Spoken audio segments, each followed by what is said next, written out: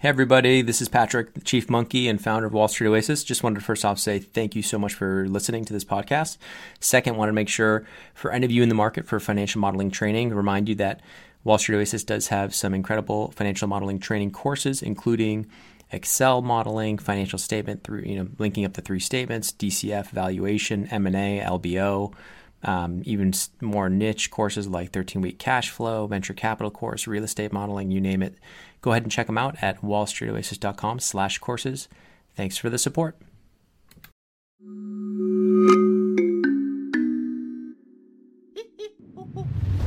Hello and welcome. I'm Patrick Curtis, Chief Monkey of Wall Street Oasis, and this is Monkey to Millions, a show where you get a front row seat as I mentor young students and professionals to try and help them break into their dream jobs.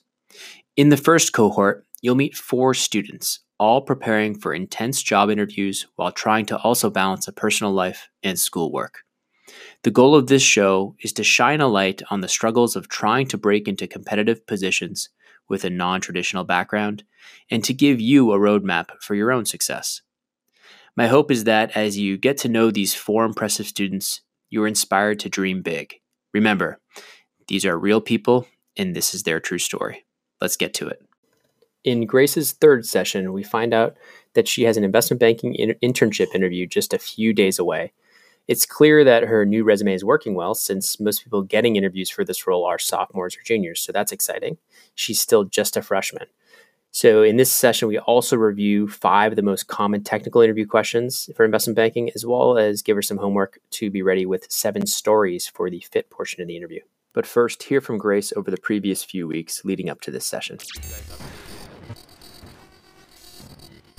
Hello. So on Friday, I went to the event or conference that the Women's Association of Venture and Equity had here in the city, and there were students and women in private equity and venture capital here from all over the country. So I got to meet some really interesting people, and I even met one person with whom I was discussing the possibility of a 1 or 2 day a week internship during the spring semester at their office here in the city. So I'm following up with them on more information about that.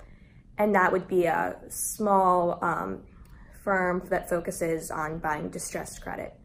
And then yesterday I ended up actually being able to go to the private dinner that the co-founder of Varde had after her talk here at Fordham. She's a very impressive person and had a lot of great advice, so I'm very glad I was able to go to that.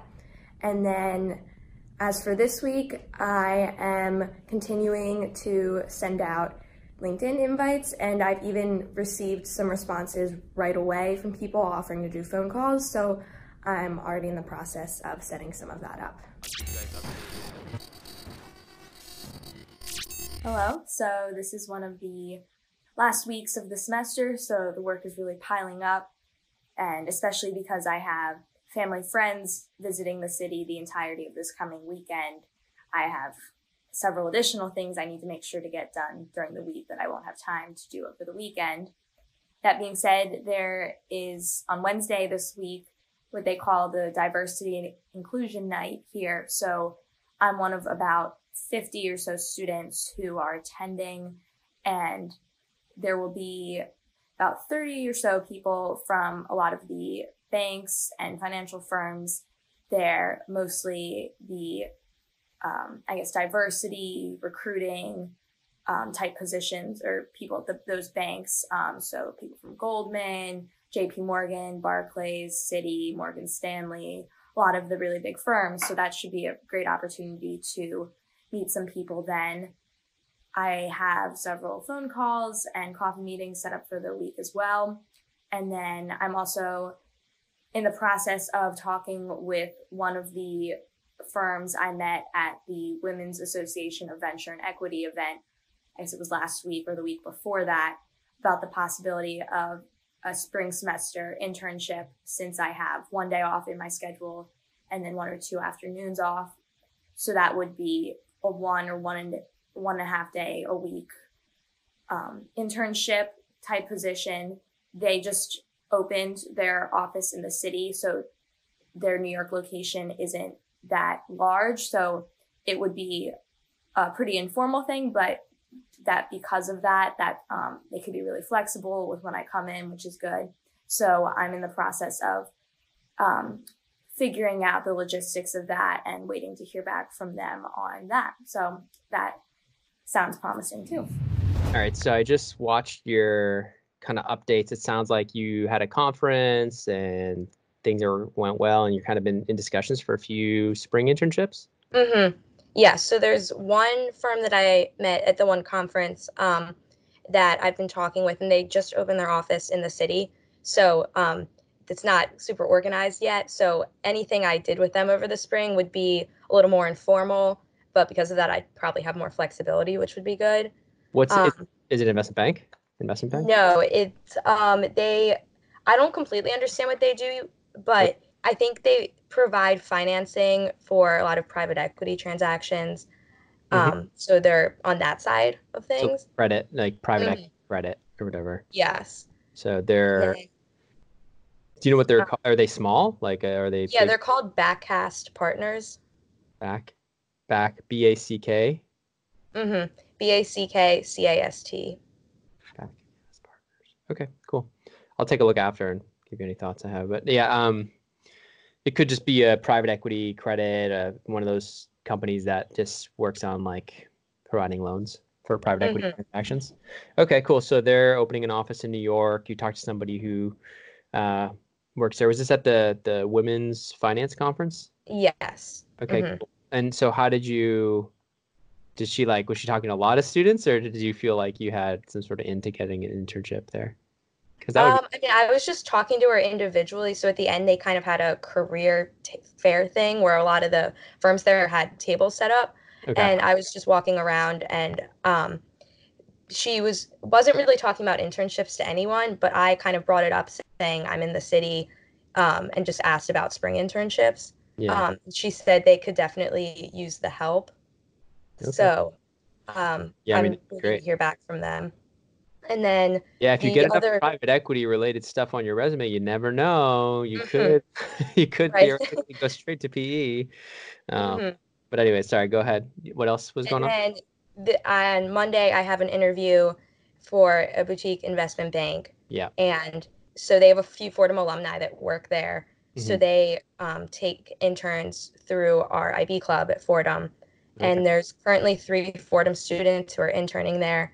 And so one of them will be leaving for the spring semester. So that's the person whose spot they're interviewing for now. And I've talked with him. So he's a junior. So I'm surprised I even got the interview because there are 3 interns now are all juniors. Like their junior summer. Well, no, they were there. I think most of them were there their sophomore summer, and then they've stayed through this part of their junior year. And were they given, are they expected to get full-time offers when they finish after their junior summer? It's not clear because the one intern is leaving now to intern somewhere else. Okay. So I'm not exactly sure. Kind of a weird time that they're doing like a winter internship kind of thing. It's like, I guess because you guys are all in the city, it's a little bit different. You have more opportunities to build your resume. No, that's a huge advantage to be able to, you're in the city. If you can balance it with schoolwork and the whole networking thing, it can make your resume really stand out compared to kids who are more regional cities. So if you can, I mean, the one thing I'd say is oftentimes if you're going to be going to this like credit PE shop that's just starting out in New York, a lot of the work is probably going to be it's tough. It's not going to be like high impact work. You know what I mean? Ideally, you can at least be supporting somebody that is doing more of the analytical work and get that on your resume. Right. But I mean, there's only so much you can do as an intern your freshman year. So it's kind of expected that you're going to have more of the, hey, go get coffee and those types of types of jobs initially. Okay. So it sounds like that's great news. So that interview on Monday, it's for a boutique investment bank. Do you have any indication, any thoughts about whether it's going to be behavioral, more like fit-based questions or technical questions, or have they not given it? So I talked with the person who is in the spot now that I'm interviewing for, and he told me that So his team is that he works with is really just one associate and one MD, and that's it. Yeah. So his interview was first with the associate, and it was some technical questions, but he basically told me the questions that he remembers being asked, and none of them were too deep or anything. Like walk me through a DCF or like Just kind of basic things, just like what are the three types of valuations. okay. Yeah, very basic. And then after that, he said it was just a conversation with the MD. Do you Very feel conversational. so did you use the new resume that we worked on to apply to this? Yes. Okay. Did you have interests? And remind me at the bottom of that. Yes, I did. Be ready to talk about those Okay. because they may be more curious and maybe just be like a more informal conversation. Just want to see if they can like have a normal conversation with you and enjoy their time. Because really small places like this, it's often about if they like you or not, and like you'll probably answer the whatever softball technical questions they ask you. Like you should be ready for walk me through DCF, why banking, why the valuations. They probably aren't going to give you any crazy brain teasers or whatnot. Not like a trading role, but I don't know. Do you want to do like a little mock interview right now for like a technical mock interview and then maybe a little behavioral? Okay. Would that be helpful? Yeah, I think so. Because I think like honestly, it might help me gauge where you are and give you some feedback versus. Okay, let me pull up. I have so much stuff here open, but yeah. So he gave me the 5 questions that he was asked. So I wrote those down. And I guess the most complex one was if depreciation went up $10 increases by X amount, what's the effect? So are you able to walk through that now? Are you comfortable? I think so. What if they changed it on you? In what way? So what if it was slightly different? What if it was instead of decreased or increased depreciation by $10, it was the other direction in 20? Yeah, I think I could. I think so.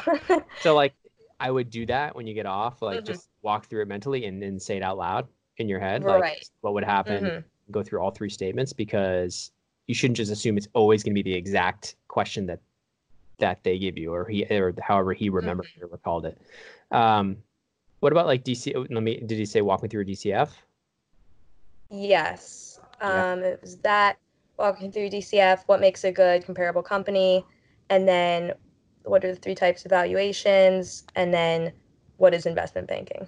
So what is investment banking?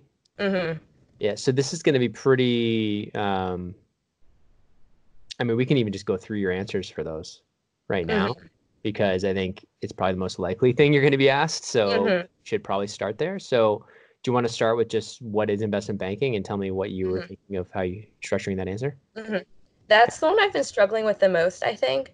Because I guess you could say like it's advising on raising of capital and business restructuring for institutions and governments, but I'm not sure if that encompasses everything. Here, I know it doesn't. This is a good thread. This is a good thread. You should. Oh, sorry, I'm going to send you this thread. Okay. Like just an overview, but like you could basically talk about what investment banks do. So you can see there's a lot of different types of divisions within an investment bank and different types of investment banks. So you can say there's, mergers and acquisitions, where you're advising, you're hired by companies to advise on the sale and purchase of other companies and other divisions. There's leveraged finance, where you're issuing high yield debt to firms to help them fund corporate activities or other types of finance acquisitions. Then you have the ECM, or the capital markets, ECM and DCM, where you advise on like IPOs, capital raises, secondary offerings. DCM is more like just structuring and raising new debt issuances. And then like there's other niche divisions within a bank. So there's like sales and trading, there's restructuring as well. So restructuring is like helping advise distressed companies. And then there's different types of banks, ones that have like a balance sheet to work with, where they can offer the financing as like a staple or add-on. And then there's others that are like pure advisory that typically offer the financing. So like I would give some sort of answer like that, where you're like going through the different divisions and what they do. because then it shows you kind of get it. And especially for this smaller boutique, be like, I would definitely know what they do mostly. Do they do? They just do M&A advising. Just So like, advising. for example, for blah, blah, blah company, this would be M&A, but there's other banks that do a variety of things, you know, doesn't have to be just M&A. I think it'd be good to show them that you have a kind of a full picture view of that answer, of that question.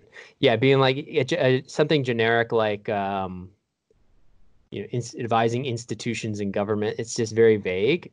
I rather know that you know what each division does within an investment bank, and show me that you know lots of different divisions. So that link I sent you has like some of them. I'm looking through this, see what else is there. Yeah, it's good. I think you could probably find some other stuff. There's also like industry and coverage groups. You can talk about how things are structured that way. So sometimes there's like a TMT group that specializes in technology, media, and telecom. Sometimes there's FIG or financial institutions group. Sometimes there's like a group specific in the energy space. It'll be like more of a vertically integrated group rather than a horizontally like product. A coverage group versus just a specific function like an M&A group. Right. So does that make sense? Yes. So I would look at that and definitely at least be able to name those 5 divisions that are listed there with like what they do. And kind of just be like, and they do, don't just say there's this, say like what the bank actually does for their clients and how they, so like, I think that'll give them a good feeling that you understand fully what it is. So, okay. So that's that one. What's the next one that you said, or one of them? I guess the depreciation one. It's the famous depreciation question. This is like super common. I'm surprised. It's almost so common that I thought people stopped asking because it was like so obvious that it was coming, that like so many people just know it's coming.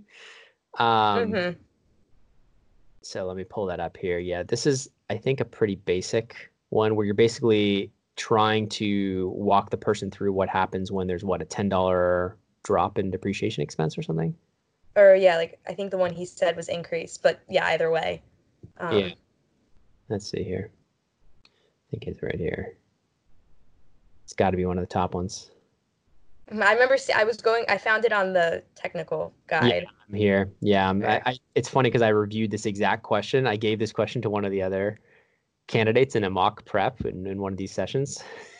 And like, didn't do well. I'm like, you need to review that because that's super common. And he was laughing. He's like, I know, I should know that one. So like, yeah, it'll be in here. I would review it but don't just review it for this exact question. Like, try to do a couple different versions of the reverse. Right. Understand what's actually going on. Yeah, understand what's actually going on so that you can do the math in the reverse, because it's a little confusing because it's like part of the drop in depreciation expense means you have more taxable, you have more income, right? But you don't have the full 10, you only have the 6 because your sum is taxed. Right. So only 6 flows through to net income, which comes at the top of your cash flow statement, right? But then you're adding back 10, so I think your cash flow from or your cash flow goes up 6 or something like that. Like you have to be able to walk through each statement so that you're, no matter what direction it goes and no matter what number they throw at you. Hopefully it's 10 because it's easier to do the math. Yeah. Okay, cool. Anything else that they ask? Or yeah, what else did they ask you? The other one was the DCF, and then last one was what makes a good comparable company, which I know is just like geography, size, distribution channels, customers, base. Well, yeah, industry the most, right? Yeah, so like industry, just anything that has a similar footprint in terms of business model and like, geography, I'd say not as important, but yeah, it's important, but like more like what industries are selling into, the product, services, that type of thing. So for the DCF thing, be careful because there's lots of variations on that. They may ask you like, what's WACC? How do you calculate it? Weighted average cost of capital, and you should understand how that's calculated. Like, do you understand what that means? Weighted average cost of capital for a company? We're actually doing CAPM in my math class right now. Perfect. So I have at least that part I have a better understanding of. Okay, good. So the whole point of getting to a weighted average cost of capital is so you know what to discount the future cash flows Right. company back to get a present value in a discounted cash flow valuation method. Mm-hmm. So understand before you kind of get into the full, like you look at this formula, it looks super scary, right? It looks crazy, but it's actually, it's just basically getting the weighted average of equity and debt and the price of equity, the price of debt, such that you're getting a weighted average for that cost. Right. So it's like, I think it can get overly, like, you look at the formula, you can get overly, like, you should step back and think conceptually what it means first, and then look at it in pieces. So this first piece right here is basically the equity portion of the debt, equity, the preferred, times the cost of equity. So that's giving you like, so let's say it was like equity's 50%, debt was 50%, and this was 0. If this was like, let's say 10%, and the debt was 5%, and this was 50 and 50, it would be basically, so what did I say, 10% for that? It would be 50% ratio, 50% ratio of that whole capital structure, and then 10%. So that would be 5%, right? This whole thing would be 5%, plus the debt would still be 50%, because I said 50-50, and then it would be 5%, so it would be 2.5. So 2.5, 7.5%, which theoretically makes sense. You're between 5 and 10. And Right. The distribution, the weighted average is equal, so you come out at a weighted average cost of capital of 7.5%, which makes sense. Somebody like an Apple has a super low cost of debt, or a large company, super stable cash flows, ton of cash. Their cost of debt's going to be really, really low. Right. So like that's why Apple finally just issued bonds a couple of years ago, because they're like, man, we could just get free money basically to do additional expansion and product development. So okay, so but be careful with the DCF. Understand like the nuances behind WACC and just the whole conceptual framework of going down from free cash flow all the way down to, or levered free cash flow and unlevering free cash flow and all that all down. Do you feel like you have enough resources for that? Do you feel like I think so, yes. Okay. I was just going to ask with the terminal value part, is it common for them to get into the details of like which method to use and which method's better for which situation? Or is it just good to know? They typically won't ask you which is better, but you should be able to be like, what's common sense? So like there's an implied perpetuity growth rate. They should ask you like, would this be reasonable? Like it doesn't make sense for a company to be growing faster than the economy into perpetuity. So if you have like a 6 or 7% implied perpetuity growth rate, that makes no sense, because that means it's going to continue to just grow until it's a multi-trillion-dollar company bigger than any other company. And then the implied exit multiple is something where you can think of it more of like a private equity side, where you have a terminal value calculated from the perpetuity growth method. So basically, it's a way to think of like, okay, that final year, it's almost like you were to sell the company at like X amount, because that's what the transaction comps are saying. That's the value in year 5. You still discount that back, remember? Right. Still discount it back at year 5, even no matter at that exit multiple. But I don't think they're going to ask you like what's better. They may just ask you, they may just try to ask you, if I had a perpetuity growth rate of 6%, would that be fine? That's a little bit of a trick sometimes, and they'll be, that would make sense. Much over 3% doesn't really make sense, because eventually it would be, sorry about there's so many babies in this house right now. But like, yeah, if you hear it getting like going much over 3%, that should raise a red flag to you, just because it's basically saying that the company would grow into perpetuity forever at 5 or 6 or 7%, which is impossible. Right. Okay. Because eventually it'd be more than the entire world economy. One company. Okay, so for that, yes, definitely know like the nuances of the different types. Definitely know the nuances of how to calculate WACC and what it actually means. It's like the actual cost of borrowing money. Right. The cost of getting money. That's what all it is. Right. It's like what's their interest rate? How much are they getting charged to get money, blended between equity, meaning issuing shares, and debt, meaning taking out loans. Right. Okay. So if you know that, I'm feeling pretty good about the whole DCF thing. Fine. And definitely review in the tech, this part of the tech yes. in detail, and like make sure you really understand the nuances of it. Yes. Okay, so what else is they going to ask you? you think? Is that fair? That answer? Is that helpful? Like Yes. okay. The only other question he said was just like note what are the three valuation methods. Some people will ask you for 4. Would the fourth one be sum of parts or? There's sometimes like liquidity. There's sometimes people who have an LBO version, they say. But the 3, they ask for 3, you basically are giving the comparables, the DCF precedent. But there is something called a LBO valuation here as well. Yes. So if somebody asks you what's 4, you don't want to like freeze deer in the headlights. Like that's probably what they're referring to. But yes, some of the parts is 1, LBO is another. That's typically it. Okay. Some of the parts I usually don't hear about. It's usually comparable, always comparable companies. Market valuation is just precedent action, precedent transactions, and then market valuation is it's different. That's like based on multiples. If it's like a comparable company analysis, the DCF is we just went over. Yeah, I think that's it. I would just definitely review this section in detail so you're super comfortable with it. That's it. It was just those 5. Was that 5? Yeah, that's what he told me he was asked. So pretty much down the pike. No craziness. How comfortable are you about talking about like LBOs? I guess somewhat comfortable. I'm gonna I reviewed a lot of that stuff this summer, so I'm gonna brush up more on it this weekend. Since actually, since this is a small M&A shop, maybe better. Do you understand? Are they doing like sell side M&A, buy side M&A? Do you know the difference? I'm not sure. So, did they say anything on their site about that? Look. Because yeah, they do both. They do both. So it'd be good to look at do they have tombstones on there saying the types of deals they've closed recently? Like transactions or deals? Let's see. If they do, it'd be good to get a sense if like a lot of them are sell side or buy side. Get a sense of the type of work they do. And then one thing, if I was a small shop, just, it's kind of in line with the what is investment banking.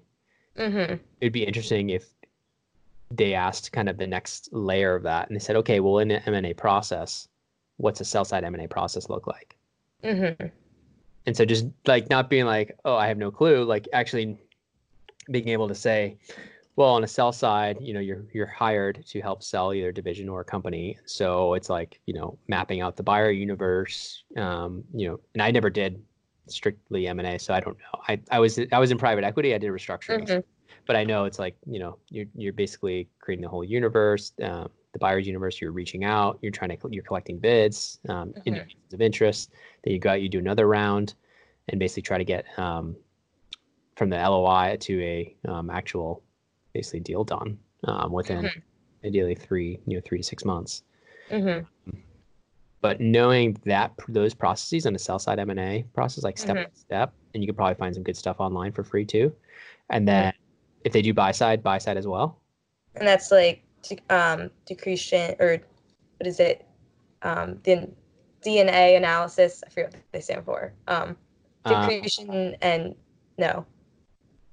DNA, I'm not sure.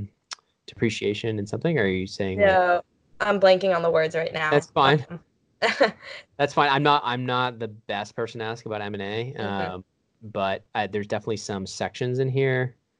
I think there's a whole section on M&A here: stocks, along with interest, currencies, option derivatives, mergers and acquisitions, right here. Basic concepts. So there's a whole IB deal walkthrough, like what they do.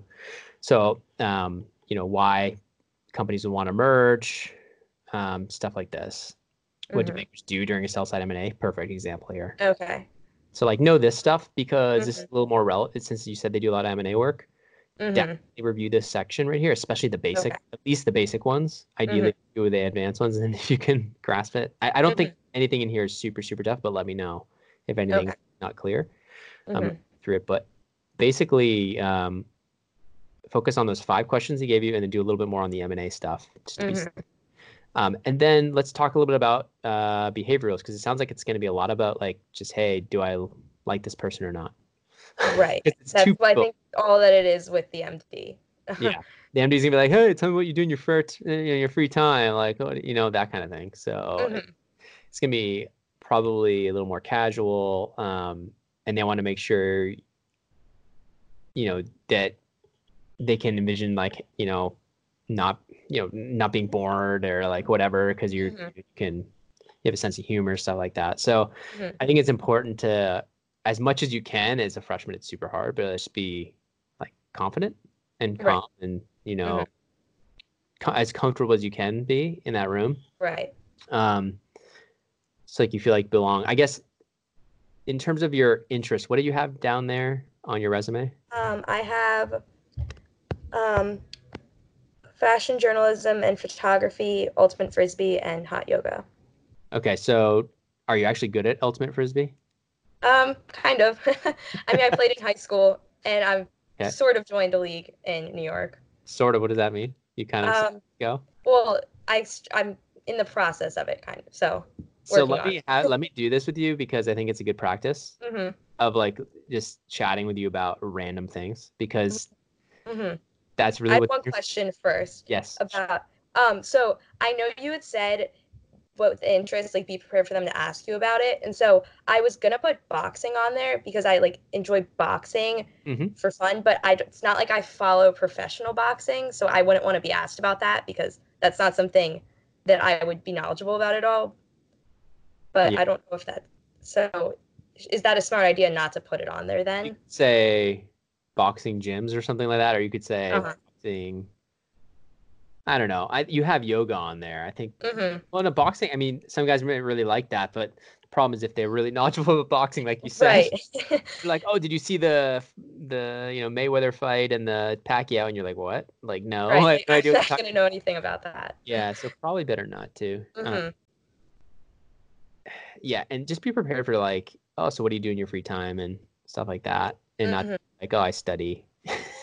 I network, which is the truth, Right. right? Like, I network on LinkedIn. You can say like I like to work out, and I have a lot of family in town, and blah blah blah. That's fine. Hmm. Um, but Okay. yeah, I'm trying to think what else could like help you stand out. I mean, Hmm. at hot yoga, what else was on there? Ultimate frisbee and then fashion journalism and photography. Yeah. So, did you work ever?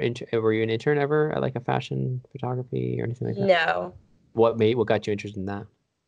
Um, I don't know in particular. I have friends that run like their own, I guess like small like fashion blog type things, but I know that's such a generic thing, but I kind of help them with that. So, but it's nothing What do big you at do? all. What do you do for them? The actual Like taking photography? pictures. Do you have So, a special camera? Do you have a good camera? nothing too special DSLR. in Nikon, DSLR. but Is it a DSLR or like do you know a lot a DSLR. of? Hmm. Um, yeah, I mean, just it would be good to have a little bit more of like details around those Hmm. interests. Like, And oh, then I'm on the fashion magazine at my school too. I forgot yeah, about but that. just like more details around like the type of photography, like fashion photography, great, but like you said, bring that story out a little bit. Well, like, so a lot of my friends in high school were started these fashion blogs that were getting popular. They needed help, and so I just got into like helping them with photography, and I kind of fell in love with it. Hmm. So literally saying it like that. Okay. Like instead of feeling like you don't have to apologize for it, it's something you enjoy doing. They're just trying to get to know Hmm. you. You know what I mean? Right. So Hmm. be comfortable in it and own it. Right. And then in terms of the other stuff, so like they may ask you something like, "What do you do in your free time?" Do you have a Hmm. good answer for that? I mean, it can be your interests, obviously, but Hmm. anything else you would add in there? I guess that's where I could say I enjoy boxing. Yeah, Add that in there. yeah. Um, as generic as it sounds, reading What type of books do you read? nonfiction. Like, what's your favorite book recently? My favorite one recently, should I say like the name of it, even if no one would know what it Yeah, is? absolutely. Yes. Okay. So it's called Smoke Gets in Your Eyes, and it's written by someone who worked in the funeral home industry for several years, and it's about her experiences working and embalming and then going to school for that Interesting. and everything that she kind of realized about death and how we approach death. And how did you get into that? Seems pretty dark. It sounds dark from the description, but Yeah. it actually is kind of optimistic at the end, and Okay. it it basically shows how in our society we take the wrong approach to death Mm, and how we're too scared of it, and because of that, that has other implications on our economy and on our health. interesting. Hmm. Sounds like a good book. Very interesting. So that's great. Like that type of detail is awesome. And Hmm. I have one or two other books you're comfortable talking about the Okay. books and that you like. Because if Hmm. it goes there, that's great. I think that's really Okay. interesting. And anyone who's at all intellectually curious and enjoys reading as well will all of a sudden really like you. Okay. You know what I mean? And you don't Hmm. know, this MD may have loved nonfiction, doesn't get to read now, or maybe he reads every weekend, you know? Hmm. It's like, oh, have you read this? And then boom, you guys connect on that. You don't know. Hmm. Um, awesome. Okay. And then um trying to think what else. So how's the other stuff going, like the networking and the, you know, the Hmm. the other kind of gauntlet That's been stuff? going really well. So, Hmm. um, you had said like last time we talked that I should start reaching out just through LinkedIn because of how much more efficient it is. So I've been doing that, and I've been getting a lot of responses through that. So a lot of the people have responded right away to my messages, and I've already had a lot of calls and coffee chat meetings, like already had them or have them set up. And then there are other people who have, I guess, accepted my Yep. um, request to connect, but then we haven't actually spoken yet. So like they never replied to my message. How many So did I you? guess those would be the people I reach out to over email then. Yeah, and how many did you send? Are you using Right Inbox or Boomerang or one of these kind of reminder things to Hmm. start? Right. So I have the free version, and then once I start sending out more emails, you had said I should get the paid version. Yeah, So I'm going to start that once I start sending out more emails. yeah, I would definitely do that because then Hmm. they won't slip through the cracks. You know what I mean? Hmm. When Right. you're doing that. So, what about specifically? So it looks you're up to 309 connections. What were you at before? Hmm. 100 something? I think it was 140 Yeah, around not there. bad, not bad. Hmm.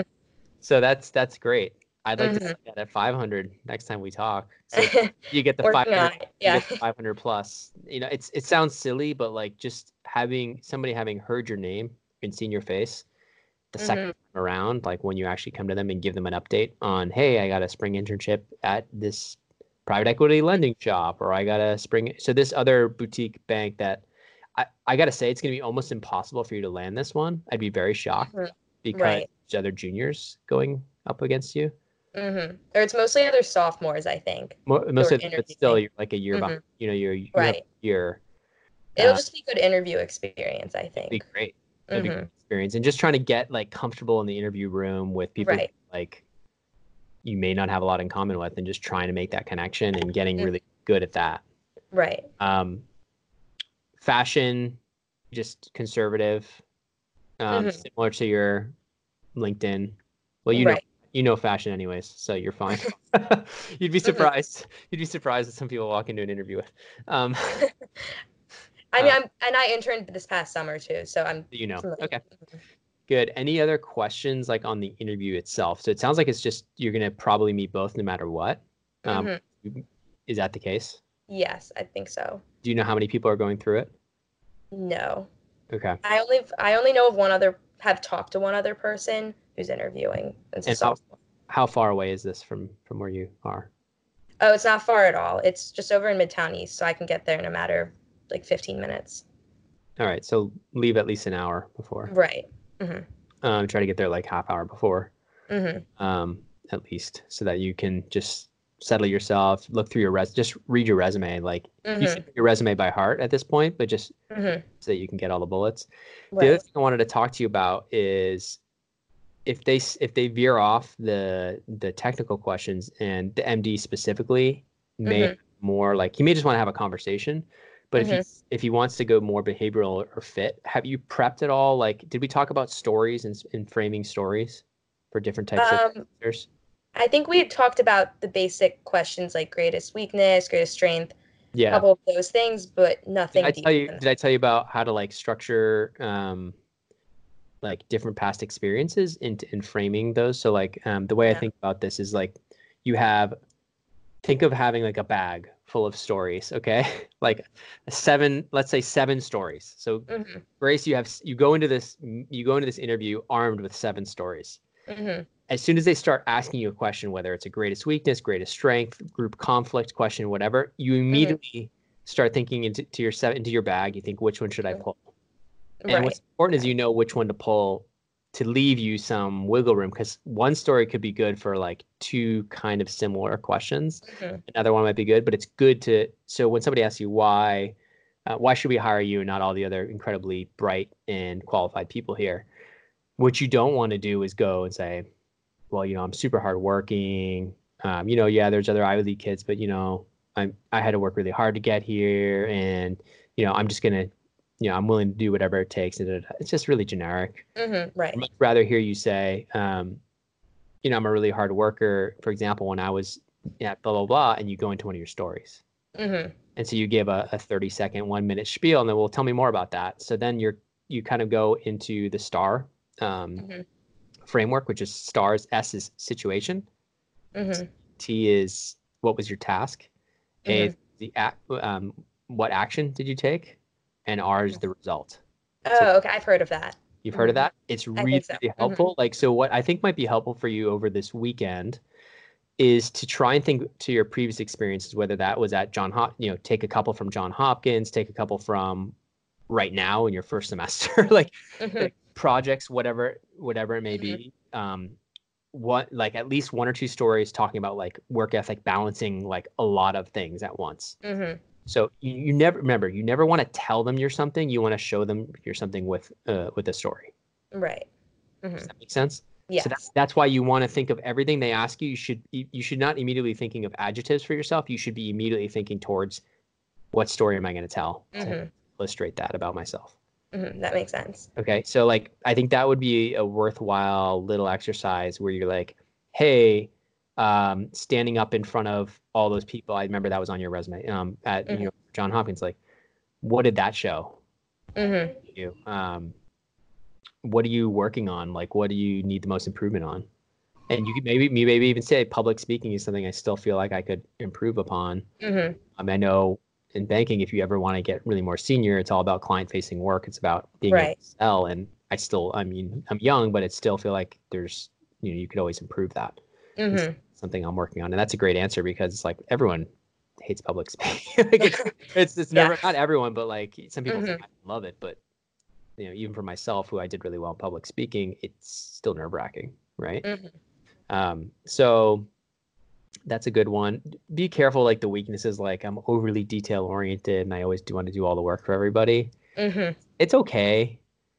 But don't, it's more important that you come across as genuine. You know what I mean? You might actually have more success at landing the job at being like something super like authentic. Like when they ask that, I'd be like, what, why, what's your greatest weakness? Be like, well, I just feel like I'm kind of an introvert still, and I'm a little bit nerdy. Like if you said that, like they'd be like, what? Okay, cool. Like if she actually has self-awareness. Like if you're saying like you're a little shy and stuff, then it almost like makes the person feel more attached to you versus like some perfectly structured answer of I work so hard, I'm so detail oriented that sometimes I have a tough time. Yeah. You know what I mean? Like a fake weakness. That makes sense. Yeah. Okay. So like just being authentic with people, I think can help you build that connection, but it's still important. Like, so I say that, but it's still important to prep. And so to have those stories there so that so you can focus on your delivery and not what you're saying or what you're going to say.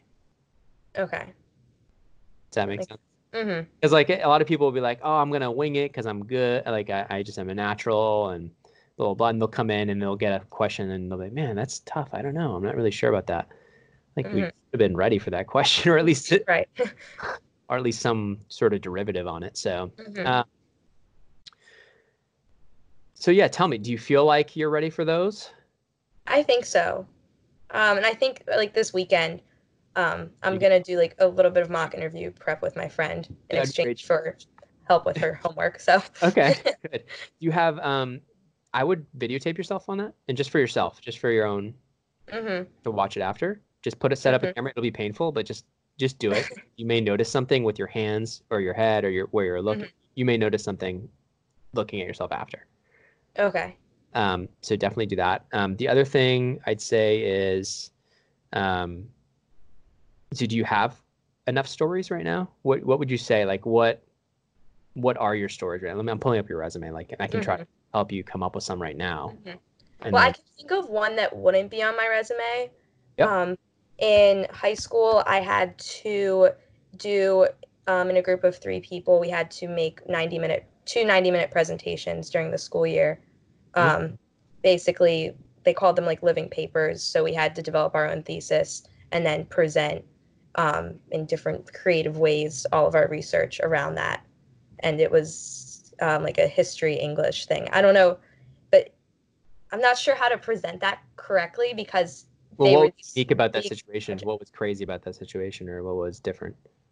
I guess having to create our own ideas and then present them verbally and through action, or like through actions. I'm not sure. Or present them physically and verbally rather than just through writing a paper like you usually would. So it's like about public speaking, or it's about like being like forced to deliver a presentation in a way that was different or something? Both of those. So so you're saying you had to present it? It was like something you had to present in front of the class? Yes. So I don't know if that's like super unique. If you're telling me that there was like a conflict with somebody in the group or something, maybe, or like, do you know what I mean? Because like they're not gonna ask you like, tell me about a group project you did. They're gonna ask you a harder question, like, tell me about a group project where there was some conflict, or like, tell me about a time where you were working and you disagree with your boss. What did you do? Okay. So like those are the kind that makes sense. Yeah, and that makes sense now that you say that. You know what I mean? You know what I mean? Like, be ready for the behaviorals around those. And so like the ones with like working hard, I think you should talk about a time in your life where you were balancing like lots of different things at once, where you were working like 80 whatever hour weeks with school, with this, with that. You can talk about, being valedictorian. You don't have to say that, but in high school, how you were balancing AP classes with being part of this society and whatnot. Do you know what I mean? Did you play sports? I helped start the Ultimate Frisbee team. There you go. So, starting the Ultimate Frisbee team, keeping your grades I did other things too, so. Okay. So, but like, just, I don't know if that's the time in your life where you feel like the most busy. Maybe it's now.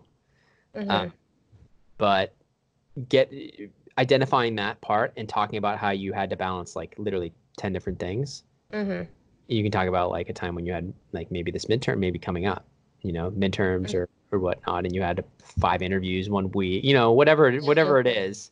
You want to be able to kind of give them a visual of you working through a very tough schedule, because that gives them confidence that if there is an 80-hour week, or there is a crazy week, you can handle it. Does that make sense? Would it work to, it's, I guess, just for one of those types of stories? Yeah. So I have, I guess ever since, I guess the most recent time was junior year of high school, but like I've had different hospitalizations, and even through those, I've been able to keep up my grades and stay on track of all my schoolwork and maintain honors. Yes, although I'd be careful, because if they think it's a serious hospitalization and it might like hinder your job performance, right? If you're out, I don't know if I would disclose that. Okay. You could say if it was a temporary. Do you think it's an ongoing thing, or was it a temporary thing? No, it was past things. Okay, so if it's a past thing, they just might be really curious what it is. You don't have to share. I'm just saying there might be that curious. If you're open with them and you're comfortable sharing it with the interview, then I think it's more powerful. Okay. Just because that, I guess, like that my work with Hopkins originates too from having an illness when I was younger. So yeah, and it ties it all together. It ties it together why you had that tie there and all that stuff. So I think it's awesome. Yeah, so I think honestly, the more genuine, the more authentic, the more like passionate you can be about your past and what you did, but illustrating like the projects you did, talking about why you did that and the challenges that arose during it and how you're a team player and how you just try to work through it and communicate, how you always try to be respectful if you disagree with somebody, and try to work through problems. I think you want to have a story around that. You don't want to say it. You know what I mean? Like I'm saying it, but like it'd be so much more powerful if you told me, for example, when I was when I had to, do when I was running the Hopkins Children's Magazine or whatever, or when I was authoring this article, or when I was contributing to these initiatives to improve patient performance, I had to, talk with a lot of things, and some people disagreed with how I did this and did that, whatever. Show them the conflict and the resolution, the fact that you're able to navigate those things. Okay. And so you may have to dig a little bit to think. You may have to think a little bit to those, but those stories are important because they're not just going to want to hear you're like, yeah, and I did this, and then I did that, and it's all hunky dory, and everything's been great. They want to hear about the conflict. They want to hear about the struggle. They want to hear, and those stories naturally we're more drawn to. Right. Right. So yeah. so yeah, if you want, I think would be a useful exercise for you. Would be to create a Google Doc and you can share it with me, and name each of your stories. Be like the Hopkins council or ambassador story, the sickness, my youth sickness story, and like I don't know if you want to integrate them into one or split them into two, but think about that. But really about what the situation was, what was your task, what was the action and the result. I think will help you. So like 4 bullets. Okay. Summarizing, not writing out all the whole story. Right. Type it out because it's going to make it really not genuine, but just understanding those 4 bullets on each of those. Let's just go for 5. Okay. Okay. Go for 5 now. And then eventually when you're doing like full-time investment banking recruiting, we'll take those 5, probably modify them a little bit, make them a little bit tighter. And then also maybe even go to 7. You're really ready for the tricky behavioral questions that they ask you. Sometimes it's like tough. You're like trying to fabricate, like you're like, I don't know, I didn't have any real conflicts. I'm a chill person. Like I get along with everybody. Like for me, it was tough. Like to do that. But I think it's an important skill. To start to the behaviorals, and people underestimate the behaviorals. Like if I just get the technical questions, no, it's about being able to show them, not tell them, show them that you have skills that are relevant to the job. So the job is going to be hardworking. Right, you have to show that you're hardworking. You have to show that you're diligent, detail-oriented. You have to be able to show that you're like can handle multiple deadlines and be like not stressed out. And then you got to show that like you're comfortable speaking in front of people. They can put you in front of clients, and you're. And I think the speaking that's easy because you have like you've presented in front of people. You've been in leadership positions. So that's kind of an easy story one. But the harder one will be like I don't know, maybe not. The harder one will be like balancing the multiple timelines, all that stuff. Because like remember, you're going up against some people who have really high GPAs, like maybe not a 3.8 or 4.0, but maybe they have a 3.7, 3.8, and they're in varsity athletic. Right. The athlete putting in 20, 30 hours a week there. So then they can easily talk to that, intuitive. Right. And it's tough to beat somebody, if that other person across from the table them is an athlete, it's really going to resonate with them. So. Right. So that's all. Anything else as you go into it? I mean, I think the best thing is just to really not expect anything and go in just with a big, smile and like, just confidence because you really have nothing to lose. You're so young, and this is like just an incredible opportunity to be given to interview with them. You may want to even be aggressive. So I'm saying like, if you want a shot at landing it, like I don't see if you play it down the middle, meaning if you go in and you do your stories well and you answer the technicals right, and there's going to be another kid who answers the technicals right, and they just, I hate to say, but he's a guy and he relates better with the guys who are interviewing him, and boom, the job because he's a junior. Yeah. Or he's going to be, or a sophomore, whatever. They're like, oh, she's next year. We'll get her next year. So like to me, it might make sense to say something along the lines at the end of, I'm kind of debating in my head because I'm thinking, should you be aggressive and be like, I'd really appreciate the opportunity to work with you, and I just wanted to say that before. And like some people, like really just directly looking them in the eye and just letting them know that this is something you really want. I think can help, but it's only only if you can do it genuinely. Right. Honestly, I don't think you have a lot to lose. Right. It's almost like if your odds are, let's say 10% of landing this, because it's one slot and you're probably going up against at least 10 other people. Probably. And they're all probably sophomores, or a lot of them are. Yeah, probably. So like if your odds are that low, why just do the same thing that everyone else is doing? It's like you need a higher variance. You need a higher variance move where you're like direct at the end. That makes sense.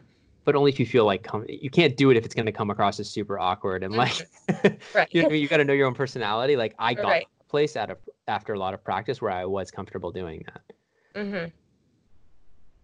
Especially if you feel like you've done a really good job in the interview and like you've nailed it, then it's almost like, okay, so I'm going to start for you guys, right? Like I'm in, right? Like when do I start? You know, that kind of thing. And I think you'll get there with a lot of reps. So I think for next time, let's assume this doesn't go right. I'm going to have my fingers crossed and hope you get it. But you have this other PE credit, actually, and as you're networking and getting on more calls, I didn't even think of that. I didn't even think of during the year internships. Yeah, a lot of Fordham students do that. So I know a sophomore who's already had 4 internships. Yeah, that's crazy. Like, do that. That's not. Yeah. That's such a huge opportunity. The one thing you got to be careful of, it's not just filler and just junk. Like, you can get the ones where you do any sort of meaningful work or any sort of analytical work. It's like, it's like gold on your resume, you know? So we'll just keep that in mind. Like, you don't necessarily want to go to like the first private wealth management internship you're going to get. That's like, you know, just database work and just like cleaning up contact records and stuff like that. Because then it's just, I mean, it shows you can do a lot of tedious work, I guess is good. But it's especially during the school year, my time's worth something also going towards schoolwork. So towards schoolwork, and then also towards just meeting more people and talking to people so that you're just really knowledgeable. So like that, what is investment banking question? If you've spoken with enough people, if you've read enough WSO, if you've gone through enough stuff, you should know that like inside and out. Like you should, oh, and there's this, and there's this branch, and there's this division, and there's that division, and that's like, oh my gosh, like this girl, she knows her investment banking, you know what I mean? And so that'll, and then, well, okay, walk me through a sell side process, or walk me through a buy side process. You're like, well, first you do this, and then you do that, and then you do this at university, you do some comps, and then you blah blah, and then you collect all the LOIs, and then you go through, you try to figure out who the finalists, the final rounds are. Like knowing all that, that's not. That really shows that like you're not just targeting investment banking because it's like what your friend's doing. You know what I mean?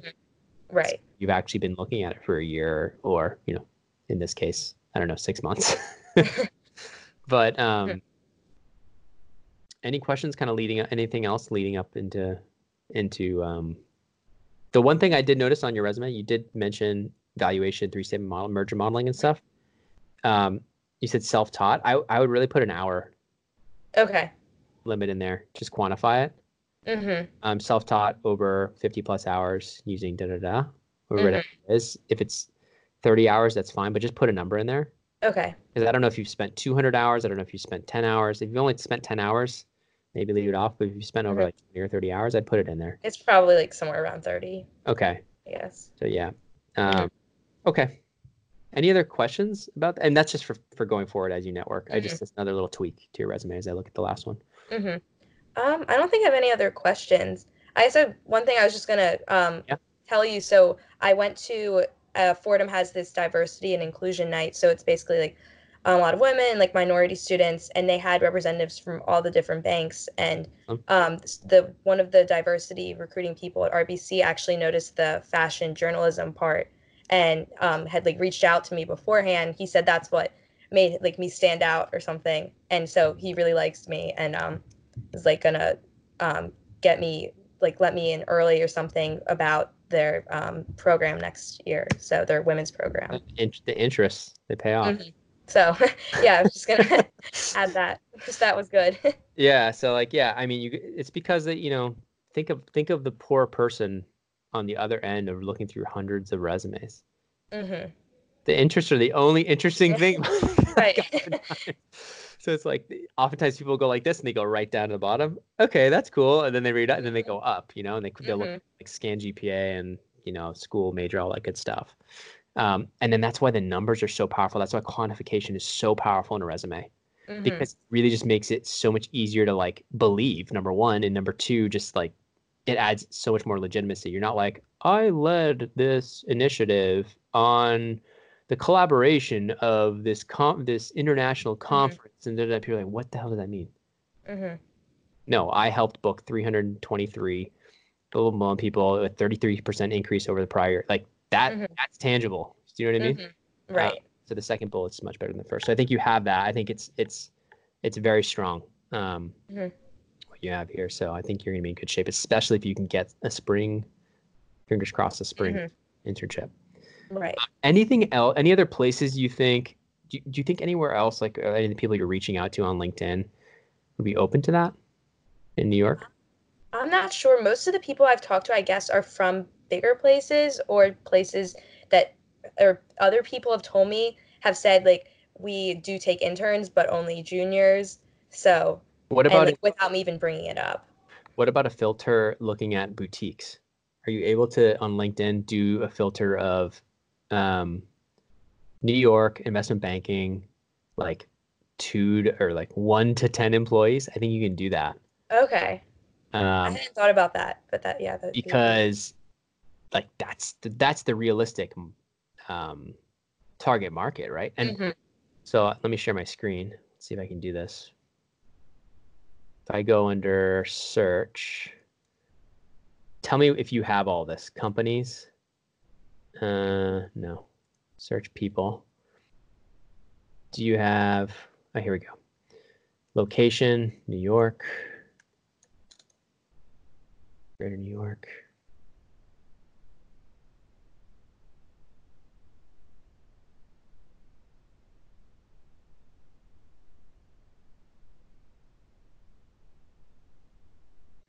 See, you can't do it based on that. And under the normal search, LinkedIn search, I don't think you can do it based on company size. See that?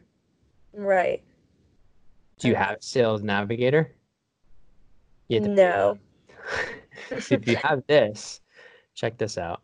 Advanced search, search for leads, and you go industry, investment banking.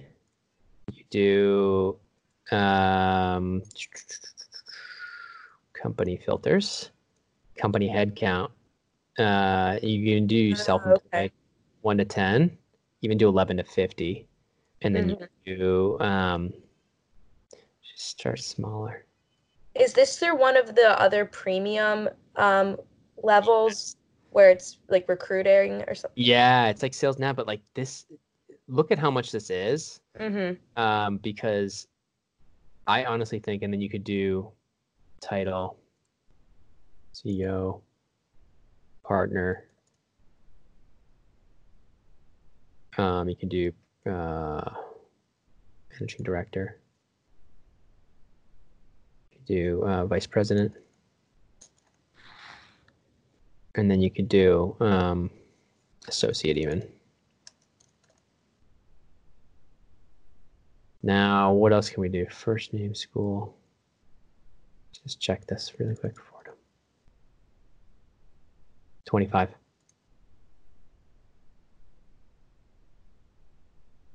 Have you talked to him? I don't think so. Roth Capital Partners, Univis Securities, Assistant Vice President. Kendall from Jane's Capital Partners. FinPro. I will try to send you this list. Okay. But this is, I think it might make sense for you to invest in this. Because you're going to be able to do a really nice tailored searches. And even if you go outside of Fordham and you do something like company. I was gonna say Fordham's Business School has a different Yeah, LinkedIn. So that's Fordham Gabelli. Gabelli. So it's the second result when you type Fordham. It'll say Gabelli. Yeah. And that one usually comes up with more. 26. But this is all just, remember, you're small. Mm-hmm. So Casper, Laura, North Point Advisors. They're San Francisco. Mm-hmm. But is she in New York? San Francisco.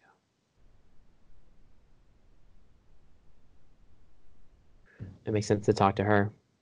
Mm-hmm.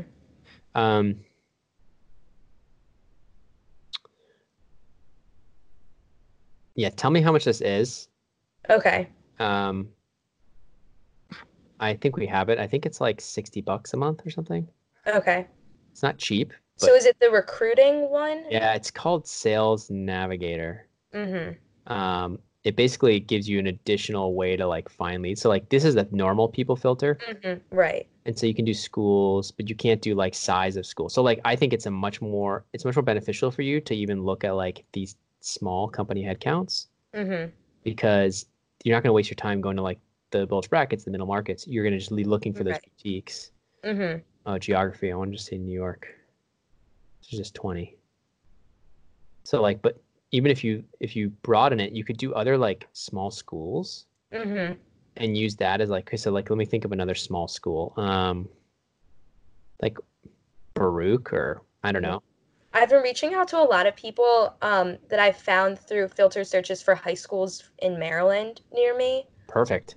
And I've gotten a lot of responses that way. Yeah, because you're using that as a specific Mm-hmm. kind of link. You could, yeah, with region, you could even say Maryland.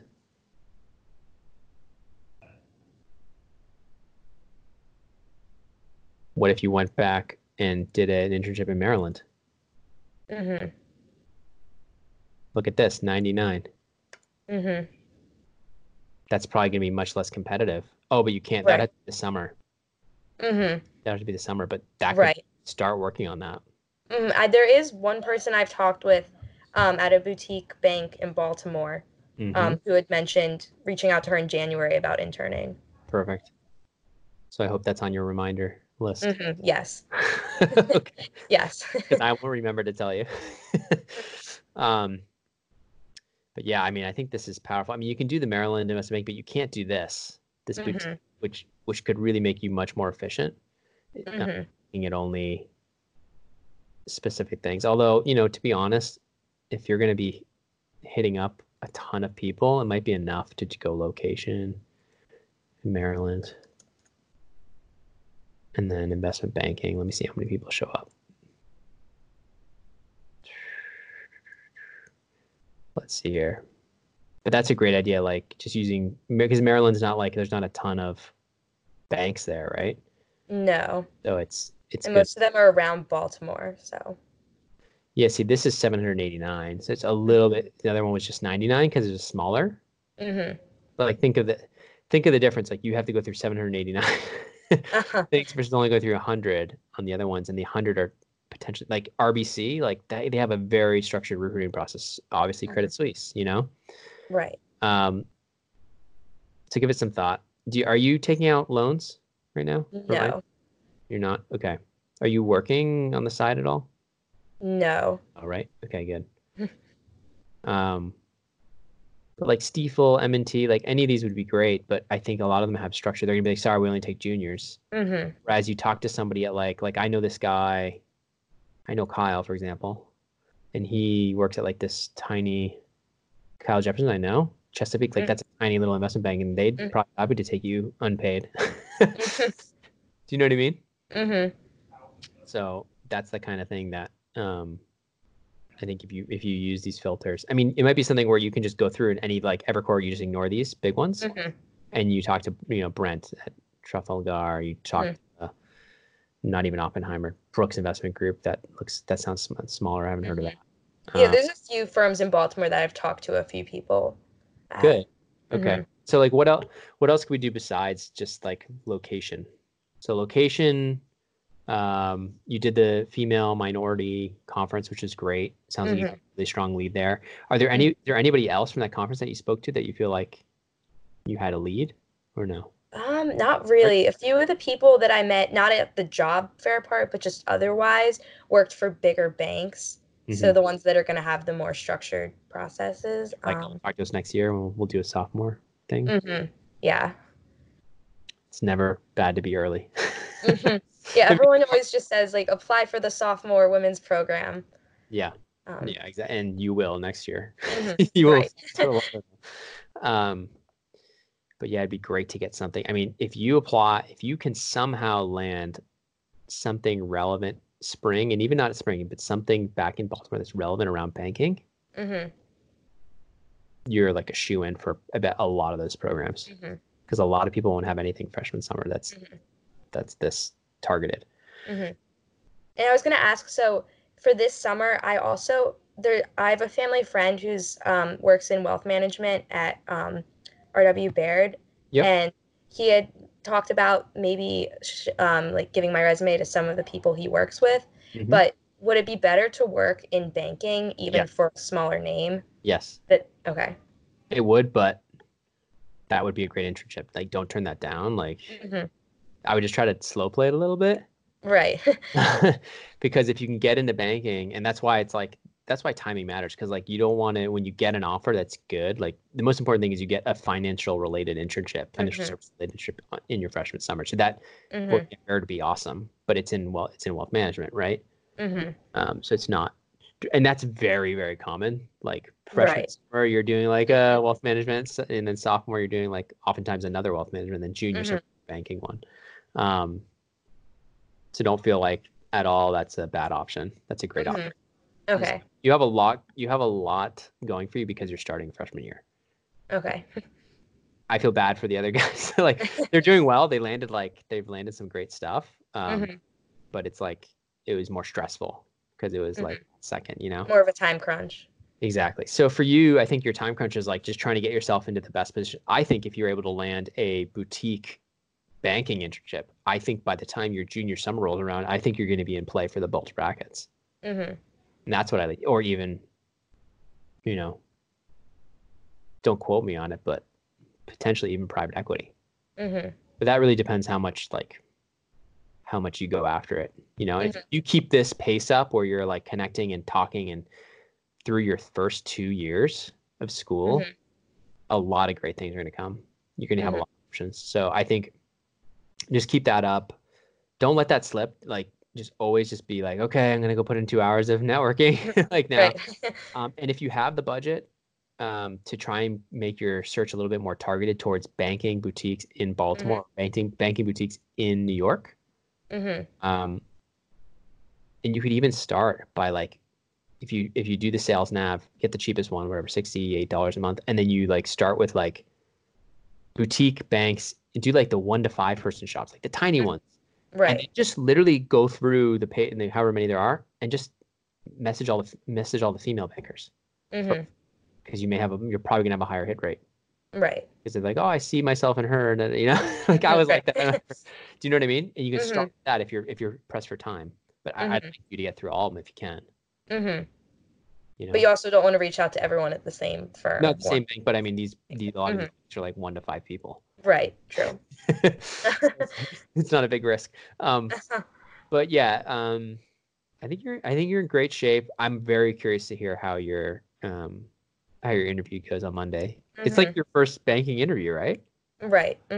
Sort of like you might actually be asked evaluation questions and all that stuff. So that'll be a great experience for you.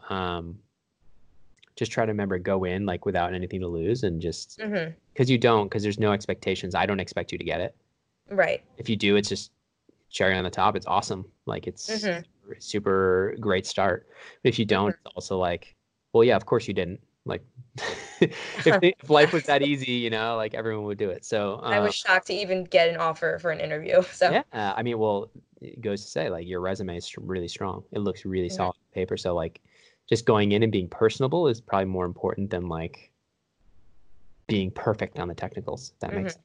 And just like when the learning, why investment banking? Why do you want to do that? Really focusing on you just wanting to learn and being around smart people and think it's a great opportunity for yourself. And you know that from all the people you've spoken with, and you can be like, I spoke with the people here and here and here. They all just harp on the fact that it's just an amazing learning opportunity and an integrate platform, whether you want to stay in banking or potentially go corporate finance or other stuff. Like it's just, it leaves you so many options because you develop such a strong skill set. Focusing on that and really harping on it, like that's, and you're passionate about it and the way you deliver it is genuine, I think will resonate really well with them. Okay. So maybe we'll leave, I don't know, maybe we'll leave it on that, but okay. Yeah. I mean, is there anything else that I can help answer before? I know Mondays. I think so. Okay. Well, have fun too. Remember to smile. Yes. Okay. Because I know it can be stressful, and don't let the opportunity, like, take you away from the big picture, because you're going to have lots of at-bats. Okay. Exactly. Yeah. No, I'm not going to be too worried going into it. I know it's just a good experience. So Awesome. Yeah. Okay. Good luck. Keep me up to date. Thank you. All right. Bye. Bye. And thanks to you, my listeners at Wall Street Oasis. If you have any suggestions whatsoever, please don't hesitate to send them my way, Patrick at wallstreetoasis.com. Until next time.